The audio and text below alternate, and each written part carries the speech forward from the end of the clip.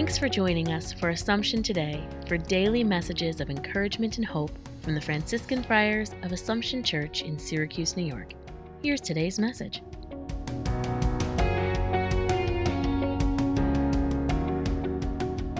A reflection for January 17th. In the first reading today, Samuel is given some excellent advice. Eli tells him that when he is called by the Lord, he should respond, "Speak, Lord, for your servant is listening." A look at his life tells us that he did this many times. The disciples of Jesus portrayed in the Gospel today did much the same when they were called by him.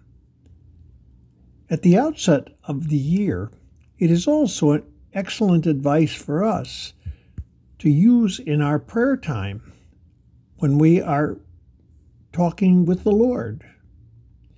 We should often include this prayer and give him an opening to lead us where he wants us to go at the moment.